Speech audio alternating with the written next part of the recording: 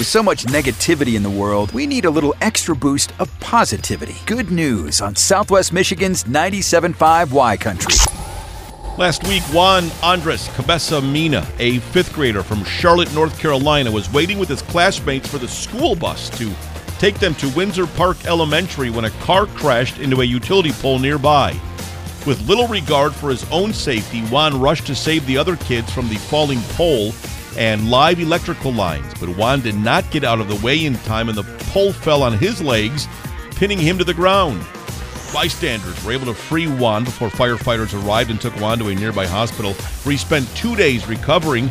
Earlier this week, Juan returned to Windsor Park and he was greeted by a cheering student body, school staff, and local police officers and firefighters. Fire Chief Reginald Johnson declared Juan an honorary Charlotte Junior firefighter and presented him with a certificate of appreciation.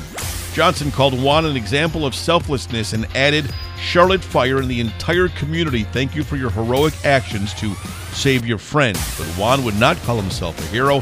"What I did that day, I didn't do it to be a hero," he said to a translator. "I did it out of my heart."